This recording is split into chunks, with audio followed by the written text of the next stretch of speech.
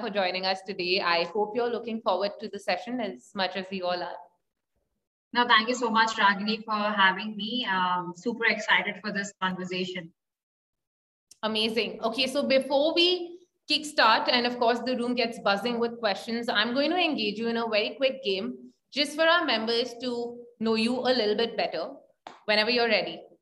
Sure, no, go for it. Amazing. Okay, so here's what I'm going to do.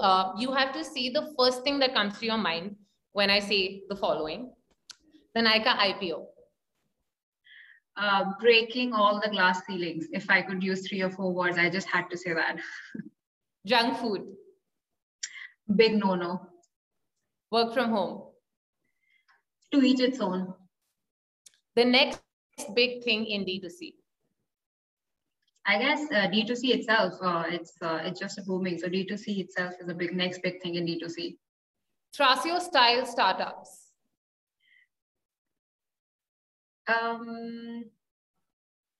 Interesting, I would say, for sure. Social media for sales.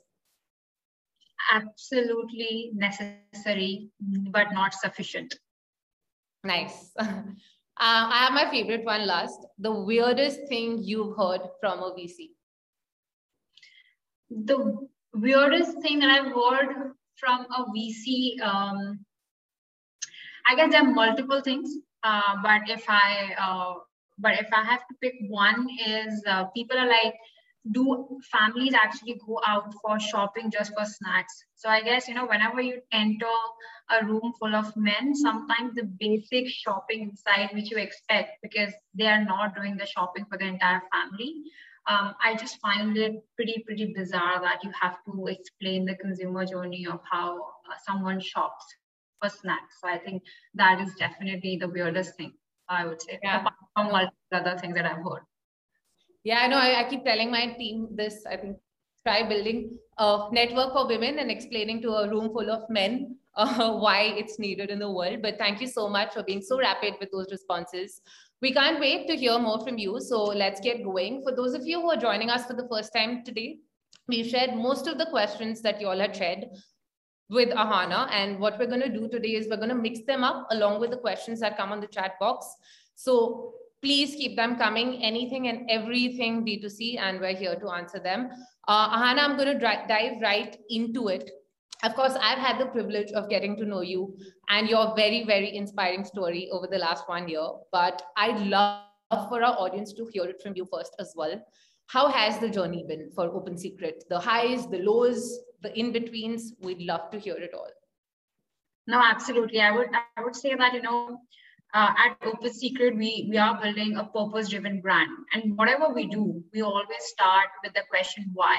So let me just share a quick story of why I started Open Secret. And that goes back to my childhood. I think Ragini hinted that growing up in a small city and being raised by a working mother, I remember I used to come back from school, would open all the junk food or the packaged food which is available in the house, and used to be a big junkie, which is now, Ragini, a big no for me.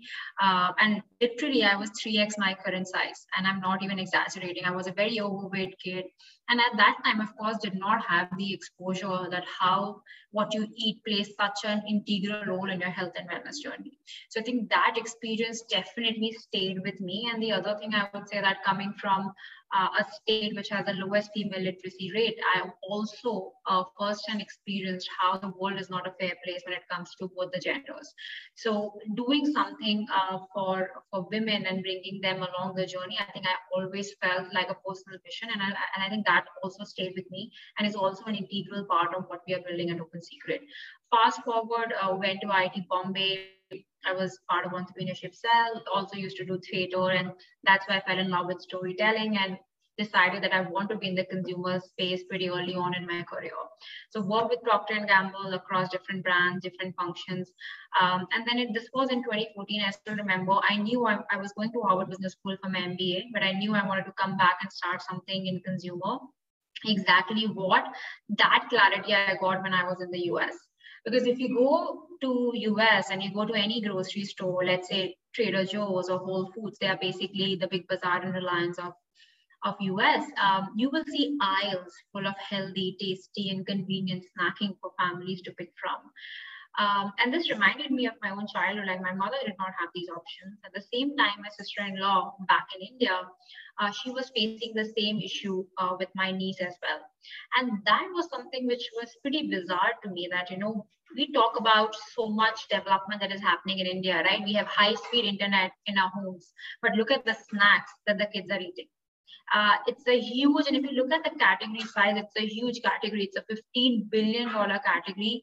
Yet families in India, they did not have any access other than the junk. So that became my personal mission on how of course, like if I ask you, does Indian family deserve better? Hell yeah, they do. And that's how the journey of Open Secret started. I wanted to learn a little bit more about food and consumer first innovation. So that's why I spent a couple of years in US working with General Mills and then came back to India.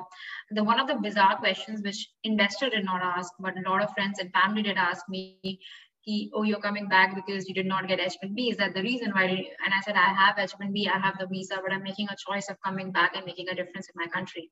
So the questions, and I'm sure there are a lot of women out here, you will keep hearing bizarre questions, not only from investors, from friends, family sometimes also, but just keep crushing it.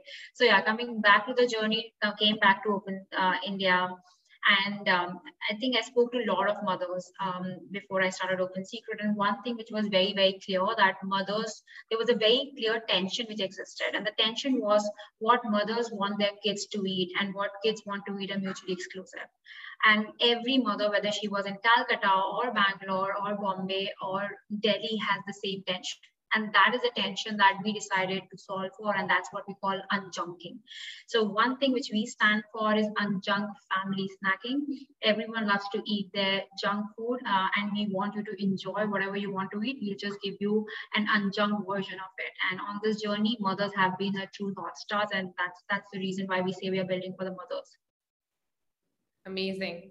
So ahana, a lot of our members, I see Tejaswini joining us, right? So a lot of people today are starting their D2C journey, right? They're literally on their day zero. So what are some of the fundamental things that a founder should prepare for before starting a D2C brand? So I would say, first of all, you have to be very passionate about the problem that you're solving, right? For me, I'll tell you, when I was thinking about starting up, for me, there are certain filters I had. One, is it a big enough problem? Because I really wanted to go after a big problem that I wanted to solve. Second, am I passionate about solving it? Sometimes that's the reason why you will also hear that if the problem resonates with you, then definitely automatically the passion comes in. And it's actually very, very important because this journey will have so many highs and lows that you need sometimes that passion to cook in when you are in the lowest space, because that purpose, that passion will show you the light in the tunnel full of darkness, right? So that is extremely, extremely important. But I will also give you a watch out that don't think you are the representation of the entire country, right? Sometimes we also make a mistake that, oh, this is what I like and everybody would like the same thing. So just be mindful of that. Of course, if you are experiencing the problem, that's amazing, but also just be mindful that there is a big chunk of people feeling the same way. So just to summarize, is it a big enough problem? Are you passionate about the solving that problem? If the answer is yes, then absolutely go for it. Love it. So I think you spoke about research and you spoke about, the startup, this thing. How did Open Secret get its first, say, 1,000 paying customers? What was that journey like? So I think, first of all, what you absolutely need to be sure about is what is the problem that you're solving, right? And we call it, like, I don't know if you've heard about job to be done. Job to be done is basically a customer is buying your product to do a job that they want to get done in their life. So for example, a lot of people say that, Open Secret is a cookie brand or Open Secret is a chip brand. That's not who we are. The customer, when they think about, let's say 6 p.m. snacking, they think about, okay, I want to eat something nice. Okay, I want to eat something sweet, or I want to eat something salty. So, and that's the reason why we say that we are a platform. where you can come and you can buy whatever products that you are that you want to try for that 6 p.m. snacking.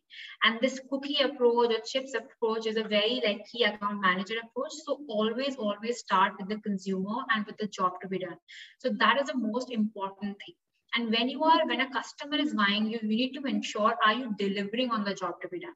So our promise would have been that, you want a 6 p.m. snack, you want an unjunk snack, and we are doing that.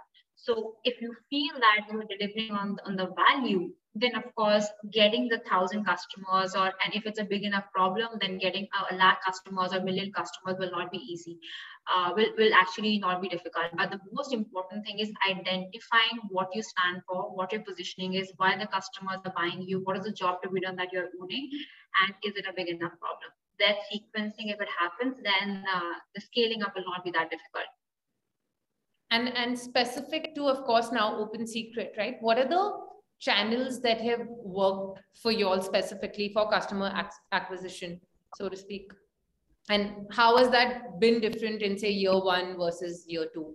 We'd love to know a little bit about that. No, I would say that we are a COVID baby, right? We launched and COVID happened. So initially when we started, we were 50% offline, 50% online. So we were thinking about acquisition in a very different manner. We said, okay, we're going to acquire customers in offline as well. We're going to acquire customers maybe in online. And then, of course, bam, like COVID hit, right?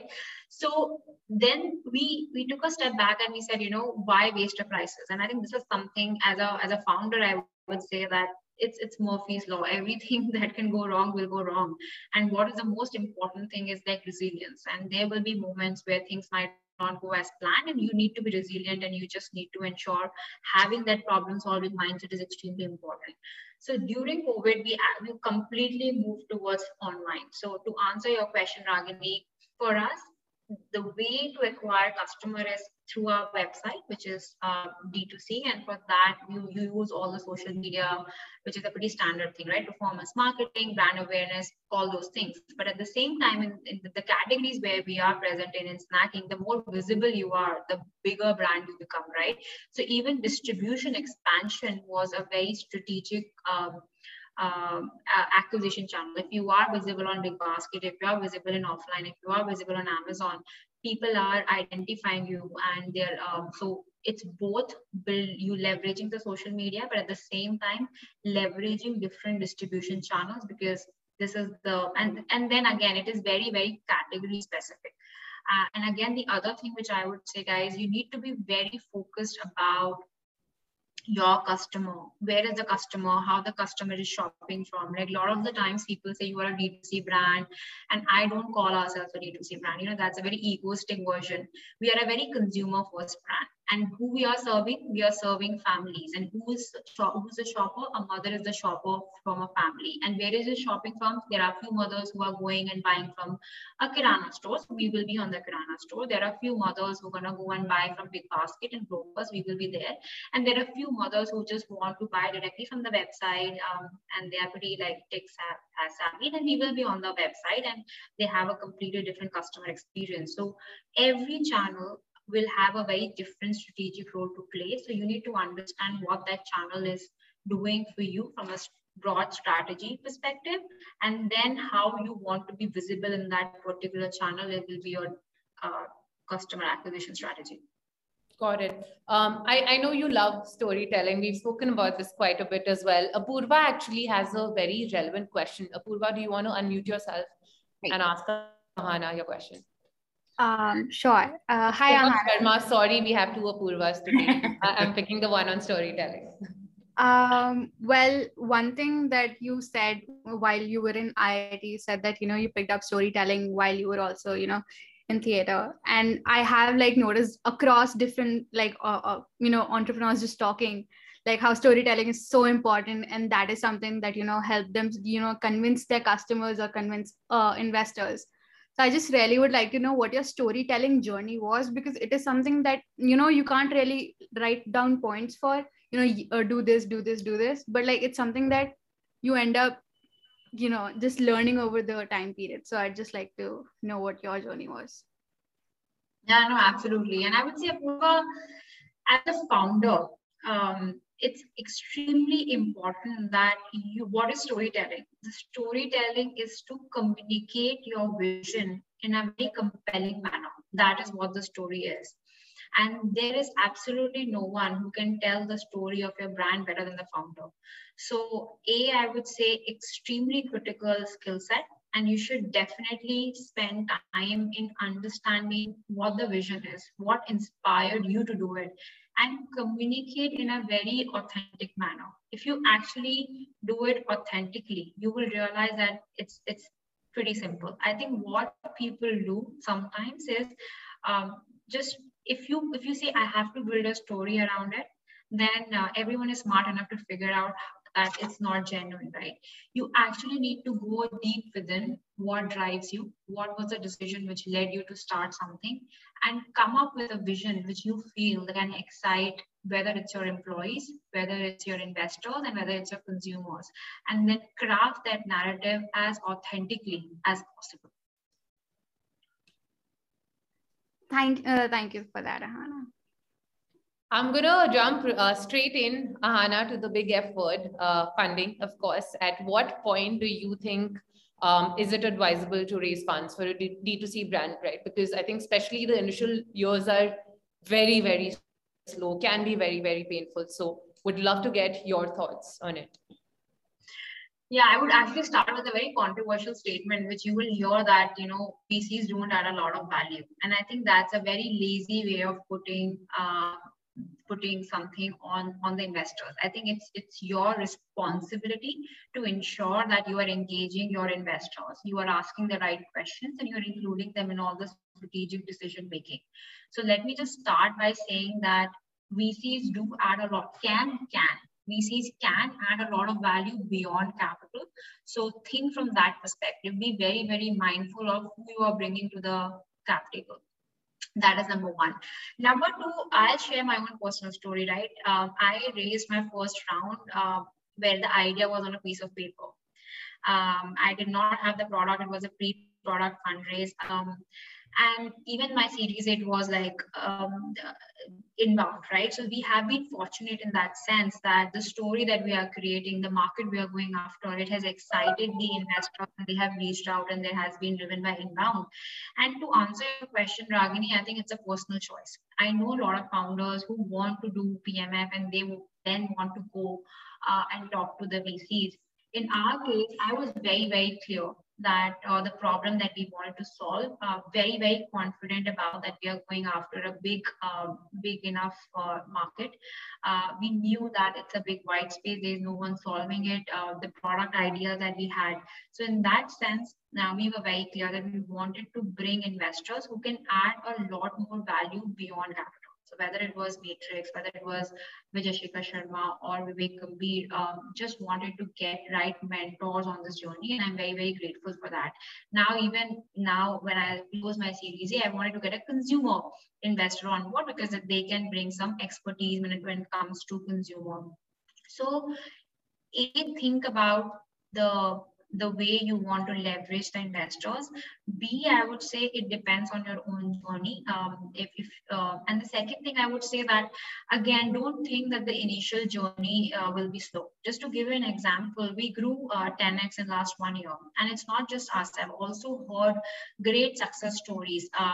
So once, it is no hard and fast rule that it will take a couple of years for PMF or it will take 2 months for PMF. Everyone will have their own unique journey. And the biggest mistake that you can do is trying and copying someone's journey. It will be at your own pace. If you feel you're ready. And also, like, don't get me wrong, if you are taking VC money, your fiduciary duty is to give them return. So if you're not confident about the return, of course, don't take it. But if you're very, very confident that I know how we will be able to give them a higher return because we know the growth trajectory, we feel very confident about the business plan, yes, why not go for it?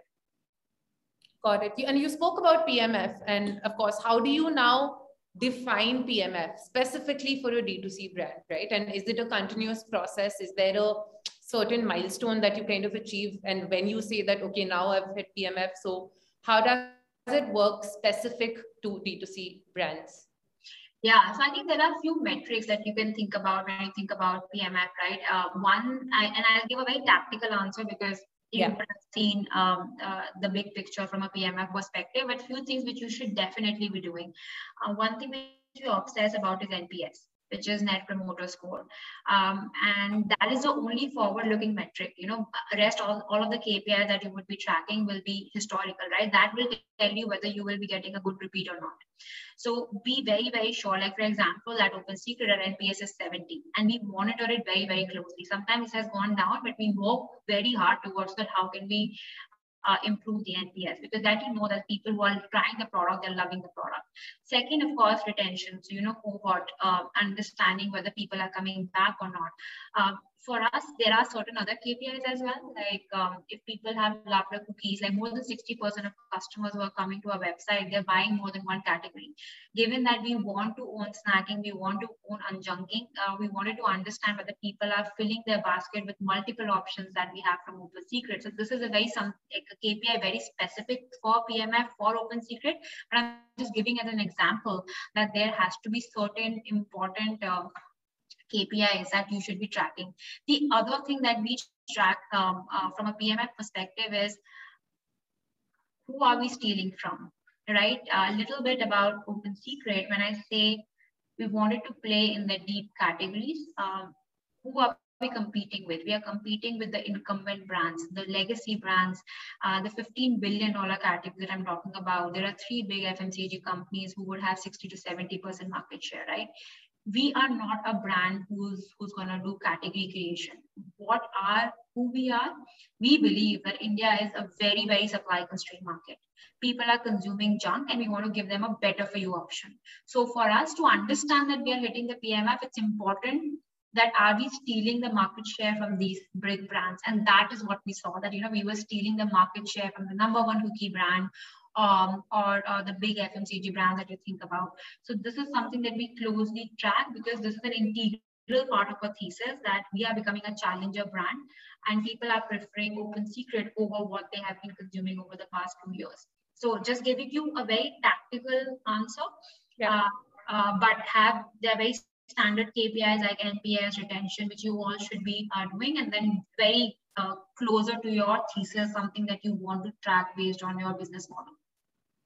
Got it. So Dhwani actually has a follow-up question on, you know, how do you really build this trust, or how do you kind of build that as a brand? Dhwani, do you want to unmute yourself? Yeah, sure. Thanks, Ragini.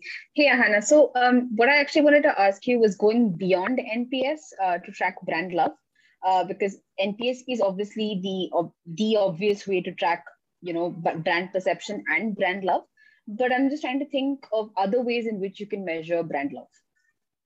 I think there is another question which a lot of brands have done. Honestly, we have not done it, but I've heard that brands have gotten good result, is the habit question. And they say, if Open Secret was not present, would you miss, or would you be missing something? So somewhat agree, completely agree, disagree. I think that is also a way to understand, if you don't exist in this world, how would the consumer feel? So this is some other, like a habit question which you can ask a customer as well. Dhwani, does that answer your question? Should I? Yeah, it's an interesting way to think about brand love. Thank you so much.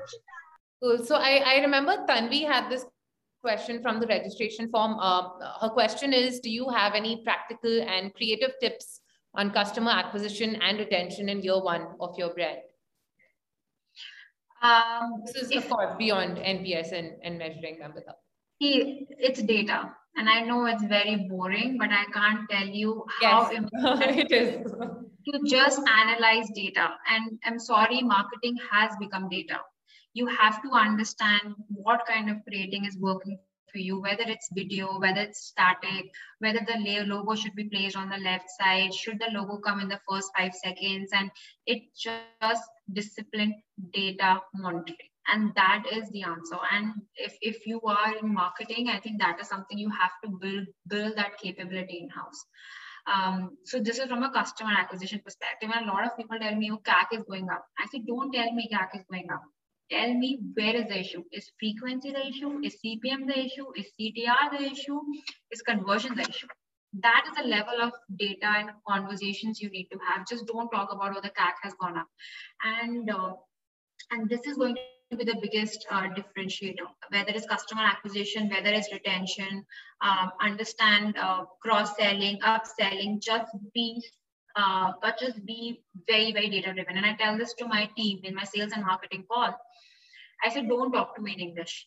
Just tell me numbers. I just don't want, like in a sentence, if you don't have numbers and you are not sharing the business update in the right manner, like you have to be so data-driven that, oh yes, it went up, it went down.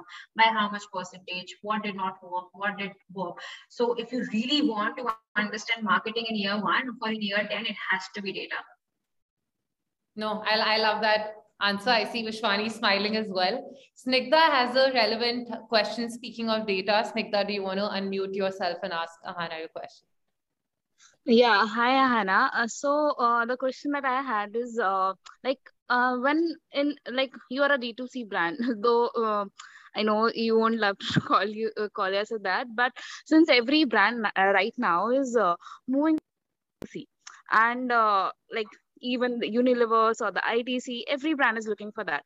So I do think that consumer directly going to a website becomes a little difficult. So in this space, how do you find your brand? Like, what are the opportunities for your brand? And I would also love to know, like, what is the market share or the revenue that you get from the website itself? Got it. So Snigdha, just to ensure that I understood your question correctly, first thing you asked me that like all the incumbent brands are also launching their website. So how do you compete with them? I guess that is the first question. And the second question is, how much revenue does D2C contribute for us, right? Yeah. Got it. So let me just start by first, we are not competing with incumbent brands based on GTM. Go-to-market strategy is not what we are competing against. What we are competing is basic product. What is the positioning? And I think someone was asking me that why can't Britannia or ITC do what you're doing? And I told them it's very difficult for a company to own junk and unjunk at the same time. If your entire revenue stream is coming by selling junk, how are you going to disrupt yourself and sell unjunk, right? And this goes back to job to be done. Will you trust Unilever if it has junk and unjunk at the same time? The customer is not going to trust you. Even you are not going to stand for any job to be done. So that is the number one thing, that we are not worried about the GTM. The second thing is the way we also think about innovation. And innovation is not just about product innovation. Just to give you an example, and this goes back to, during COVID, we had this mindset of why waste a crisis. When the second wave was happening, and I'm sure everyone was going through a tough phase, we launched into 2 categories. We launched, and that is the agility and the speed and the innovation that we are talking about, because we are so consumer first that we hear from the customers. In the next 4 weeks, we have 4 launches coming up. That kind of agility you will not hear from the incumbent brands, because that's not what their forte is. Their forte is they have a certain cash cow and they just know how to leverage it. So from that perspective, what they're doing, we don't think about they're good at selling junk. They're gonna do that. They're not the fastest, and I think that is something that we're gonna keep doing. And the third thing I would say is innovation goes beyond product. We are reimagining the FMCG value chain. So D2C, all of these things are pretty standard. But what we are doing is, for example, if I have to give an example of offline, the offline playbook so far has been that you need to have a sales officer. The sales officer needs to go to every store and needs to get an order.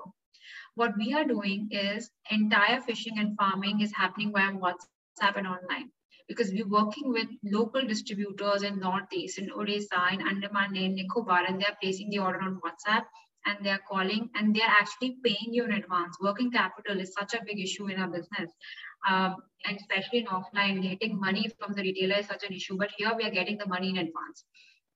So to be very honest, I don't even spend time thinking about what the incumbent brands are doing. For me, my biggest energy is how can we just reimagine the FMCG value chain, and that's what we're doing. This online fishing and farming for the offline model is just one example. Just a follow-up for the same. So one of the things that I wanted to understand was that when we are saying D2C, since every brand is right now moving to D2C, it becomes difficult for the consumer itself to go directly to the website of different brands and buy from there. So that is where I was looking for how you identify yourself in this space. And the second thing was uh, how much if like out of the what is the percentage Got it. approximate amount share that we get from a D2C website? That's actually a very good question, Snigdha, and I think that's extremely important, especially in the food business, right? If you think about a mother that we are going after, and snacking is also a low involved category. So she just wants a destination where she can go and buy and fill the basket. And that is the reason why, if you see, we expanded from one category to 6 categories. It's because we want to become that go-to destination for a mother, that she can fill that basket with some cookies and some chips and some nuts and some chocolate, so that she doesn't have to go to multiple destinations. And that's we actually aspire to become a preferred platform for all the mothers to come and shop from. And that's the reason why people say, why don't we just do cookies? Why can't we just increase our market share? Just keep doing this. But the idea was, no one is going to go and just come and that's not how a mother shops. Again, every single time you have to go back to the consumer. What is the consumer doing? A consumer is going to a kirana store or is going to a big basket for the snacking trip, adding maybe 4 or 5 products. And from a D2C perspective, that's the same journey that we want to provide to a mother. But this journey is going to be more curated. This journey is going to be full of unjunking, so that she can trust this platform that, okay, here I will be getting unjunk products. But absolutely, you're right. You have to understand the customer and why they should be coming to your website. That is number one. And I think I missed answering your question. I think around 25 to 30% of our revenue comes from our D2C website. Thank you so much. Cool. Chavi, I think that answers a little bit of your question as well. Shweta has a question on product pricing. Shweta, do you want to unmute and ask your question? Hey, ahana. Thanks, Ragini. I wanted to ask about how do you maintain a balance between what you're trying to achieve, which is a macro level junk food problem, versus keeping your products at a price point so that more people can afford it. Because junk food brands, because of their legacy and their volumes that they operate in, they're able to price it like a Good Day or something at 15 or 20 rupees. But then the healthy brands are obviously priced a little more. So how do you sort of make that balance meaningful, as you go along? Yeah, no, I think that's a great question again, Shweta. And I would say this is something which I tell to my team as well, that, sometimes we dumb down the consumer. We say, and a lot of people say this, but I have a lot of respect for Indian mothers. And let me tell you, they're very, very value conscious. And I'm sure it's true for Indian consumers as well. You should be so focused on the value that you're providing, right? And that is something which we have seen. Our products are priced, let's say 35 rupees, which has 2 cookies. And a lot of the time people would be, acha, ye to Bombay, Bangalore, this is the market. But more than 50% of my revenue comes from outside top cities. Because a mother understands that a maida is about 20 rupees per kg, but an almond is about 700 rupees per kg. So she understands the value that we are providing. So my answer to you would be that first and foremost, be very, very value conscious. Having said that, of course, there will be a journey that you would have to take it with the brand. When we started with unjunking, we started with unjunking with nuts, which is a more premium segment. But at the same time, it was important because we wanted to have a 10x differentiated product. But now, as you will see more and more innovation coming from Open Secret, we would be catering to a different price point as well. But in the beginning, it was all about creating the value, creating the trust, owning unjunking. And on this journey, it's not a question of if, it's a question of when.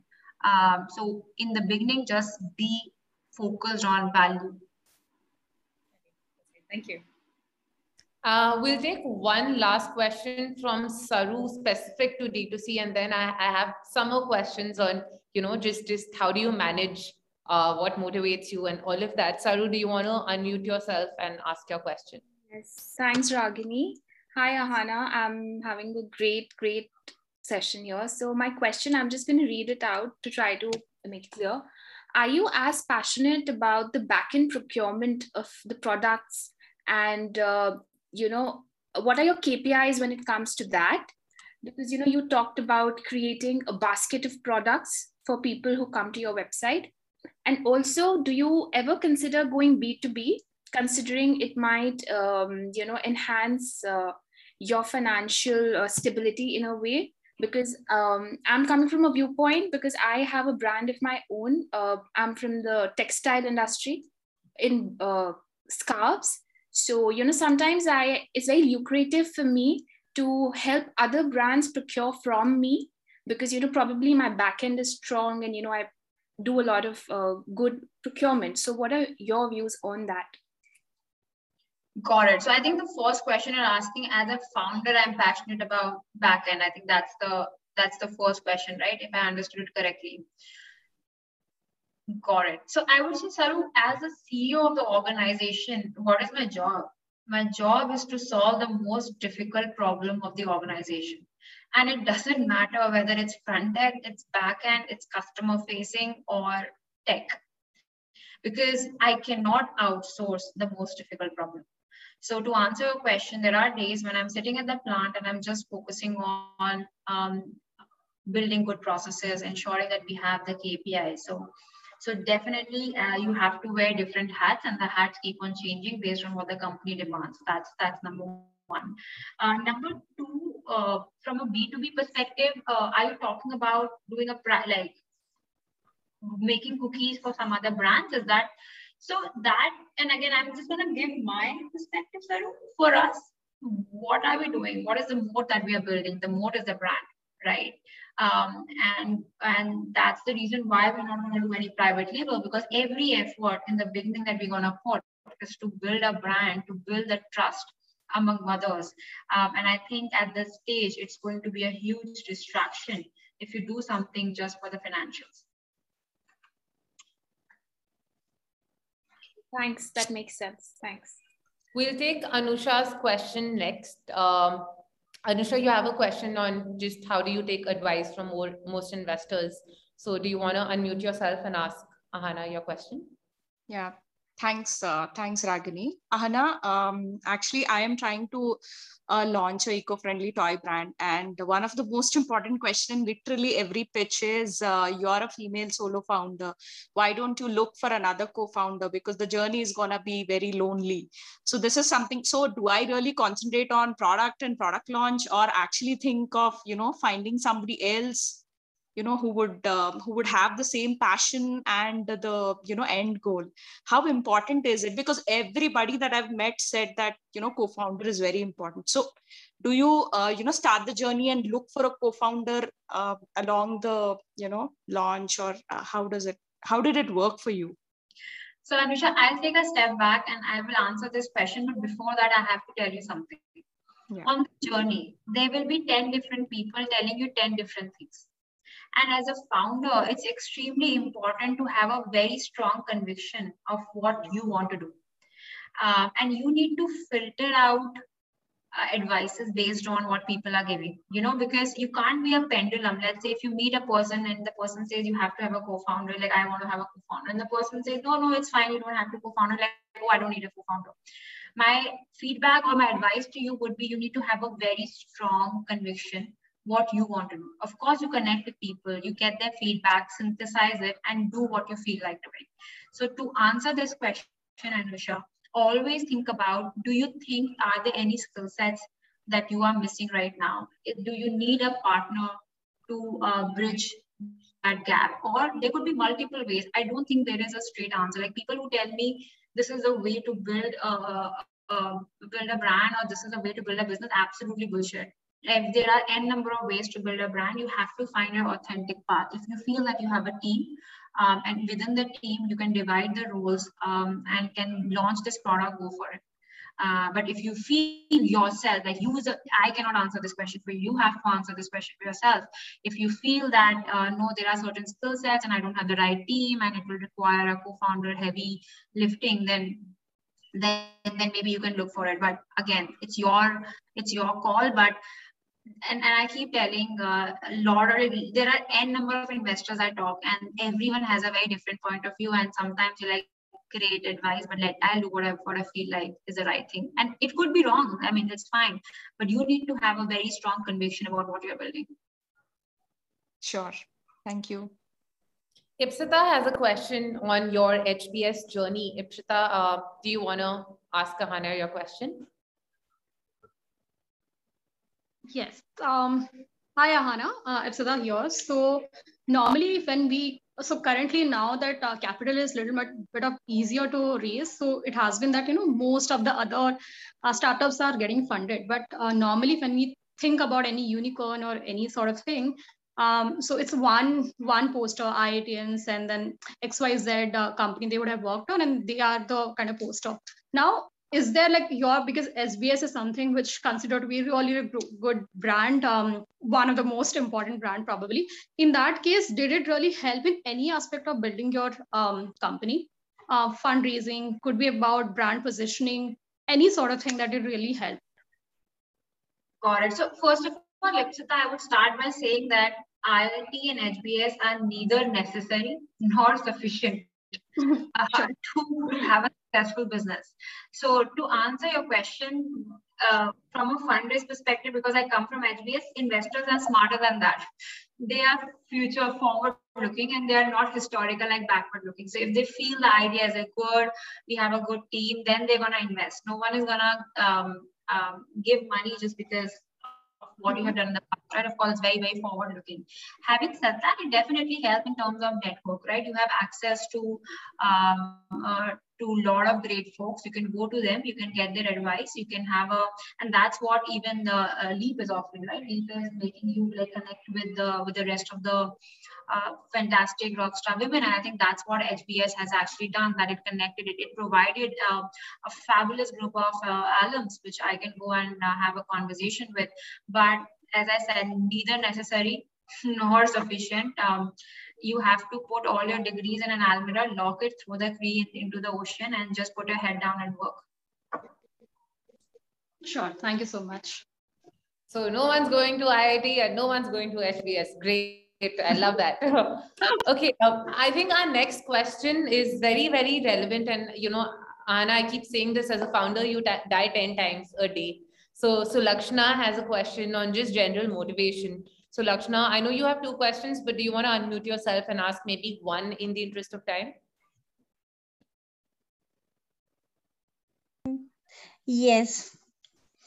Hi, so I'm Sulakshna. Kind of similar, customer base and everything I see when I'm talking to you. The only thing is I've already started 1.5 years back, and I have a story similar to as a mother, which started a brand for. But in the last, 1.5 years, I think I have stuck so many times, and I feel a little like, on a daily basis, you're doing the same drill for, as well as along with that, you are trying to think how to push the ceiling ahead. And, because I never thought of funding, I have been bootstrapping the whole venture till now.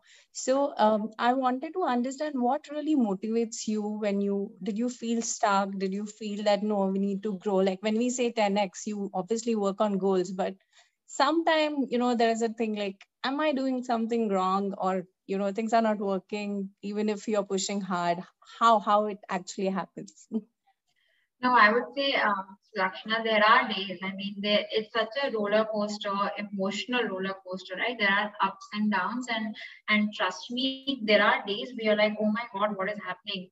But I'll tell you what has worked for me personally. It's the purpose. Going back to the purpose.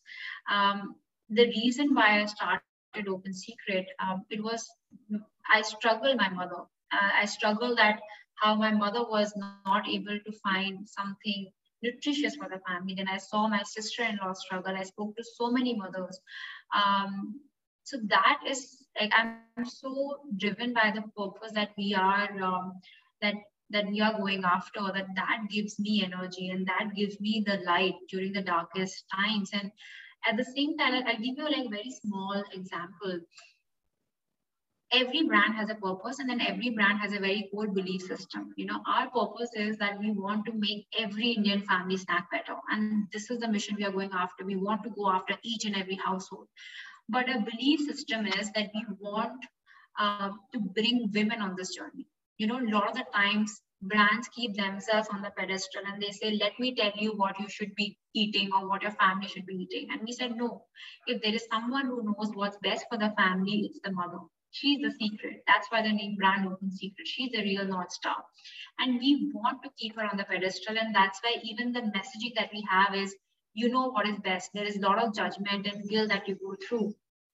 So I always think about the messages that you get from mothers, that, the love that you get from the customers.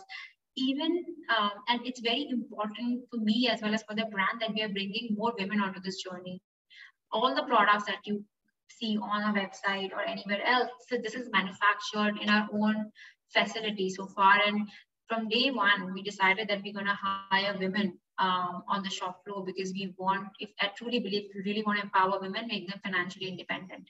And then we recently launched Open Secret Mother Program, where we are inviting mothers to join back the workforce.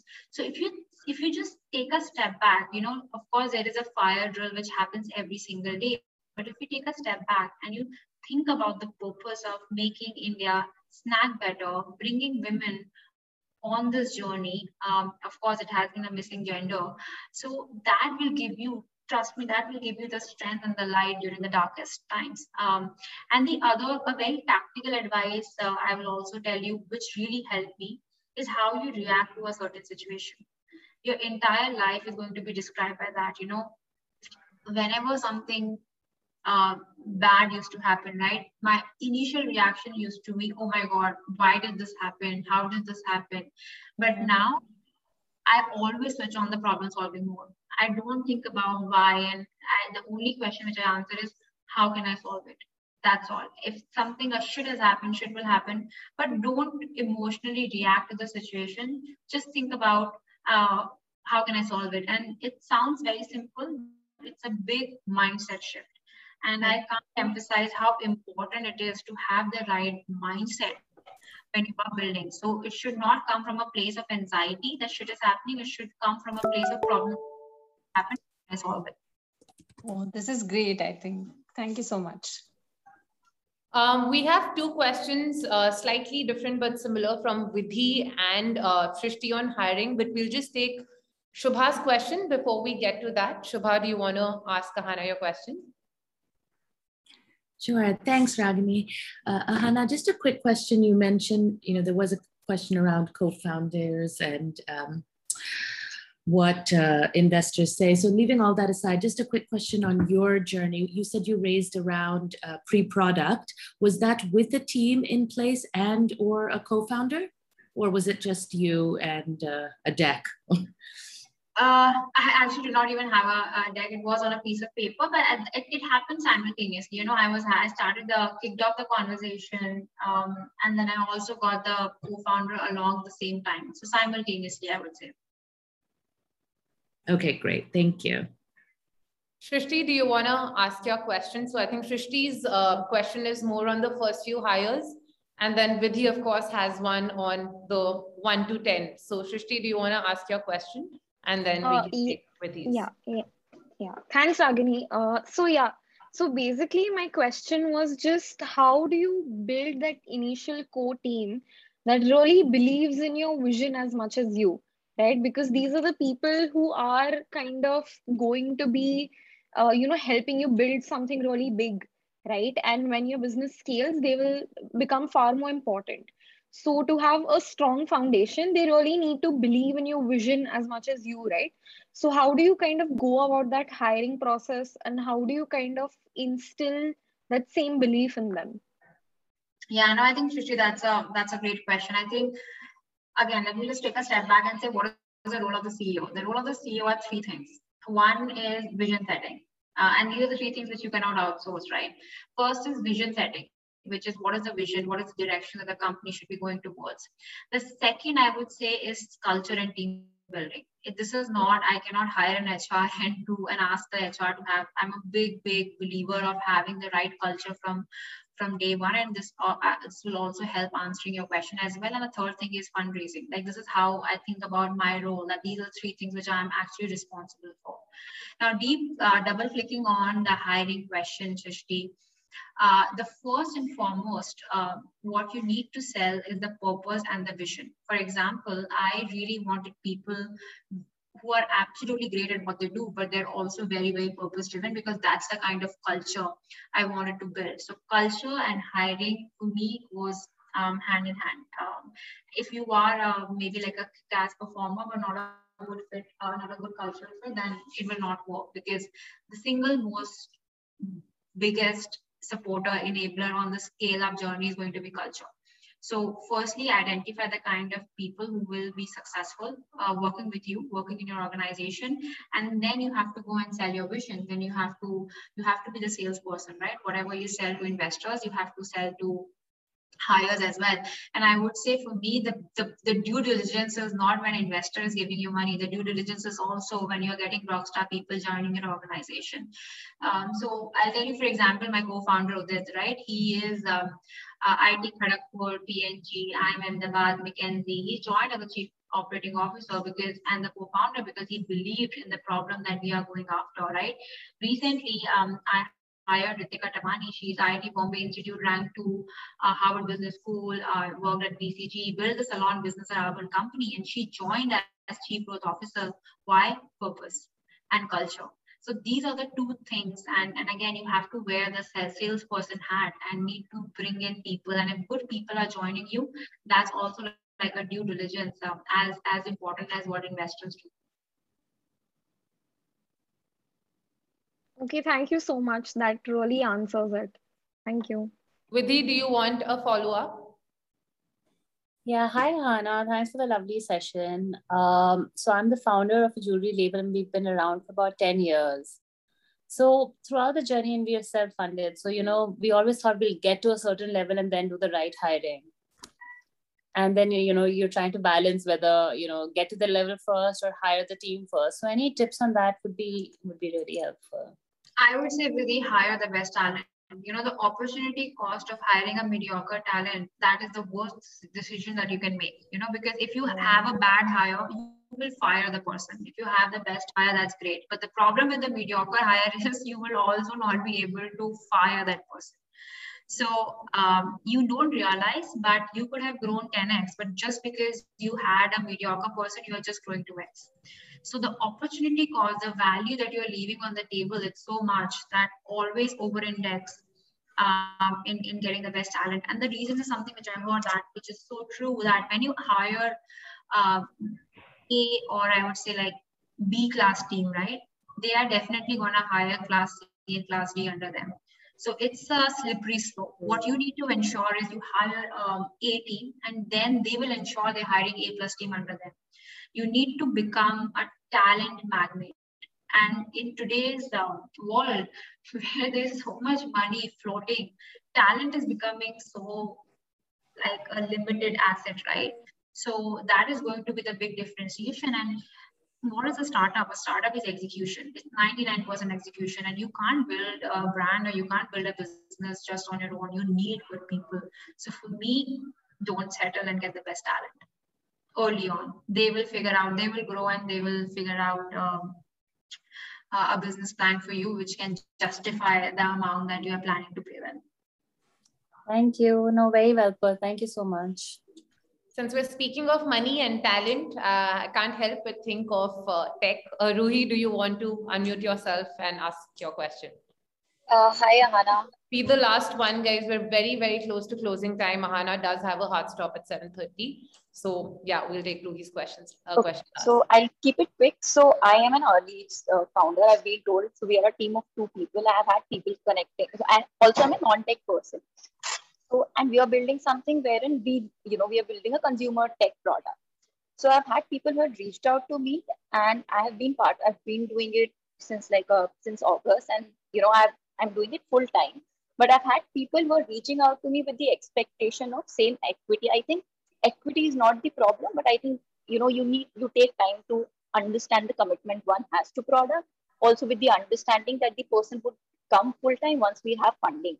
So what are the metrics that one should look at, while dividing the equity?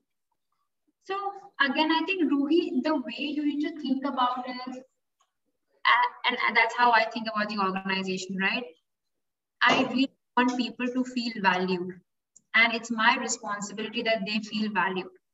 Because when they are performing, I don't accept mediocre performance from them. I want the best in class, and in return, I really need to take care of them. So you always have to bring a win-win mindset. So now going back, it depends, what do you want? You have to offer something. So it could be given if you don't want to offer cash, then of course ESOP is a very good option. So you can offer them ESOP. But if you're not sure about ESOP, then you can just tell them that this is the cash component. Maybe 2 months down the line, we can have a equity ESOP conversation based on your performance. There are different constructs, and this is very tactical. But you can also have a variable pay link, right? Let's say the company grows from 10 lakhs to 50 lakhs, and then 10% of the additional revenue you can earn. You can become like, this is wearing the marketing hat, building a construct. But again, you need to ensure the person is being valued. What does the person need? And it's your job to figure out what would work for them, not their job. So multiple construct, variable pay, cash, high cash, low cash, ESOPs, and then figure out what drives them. Thank you. Good luck on that search, Ruhi.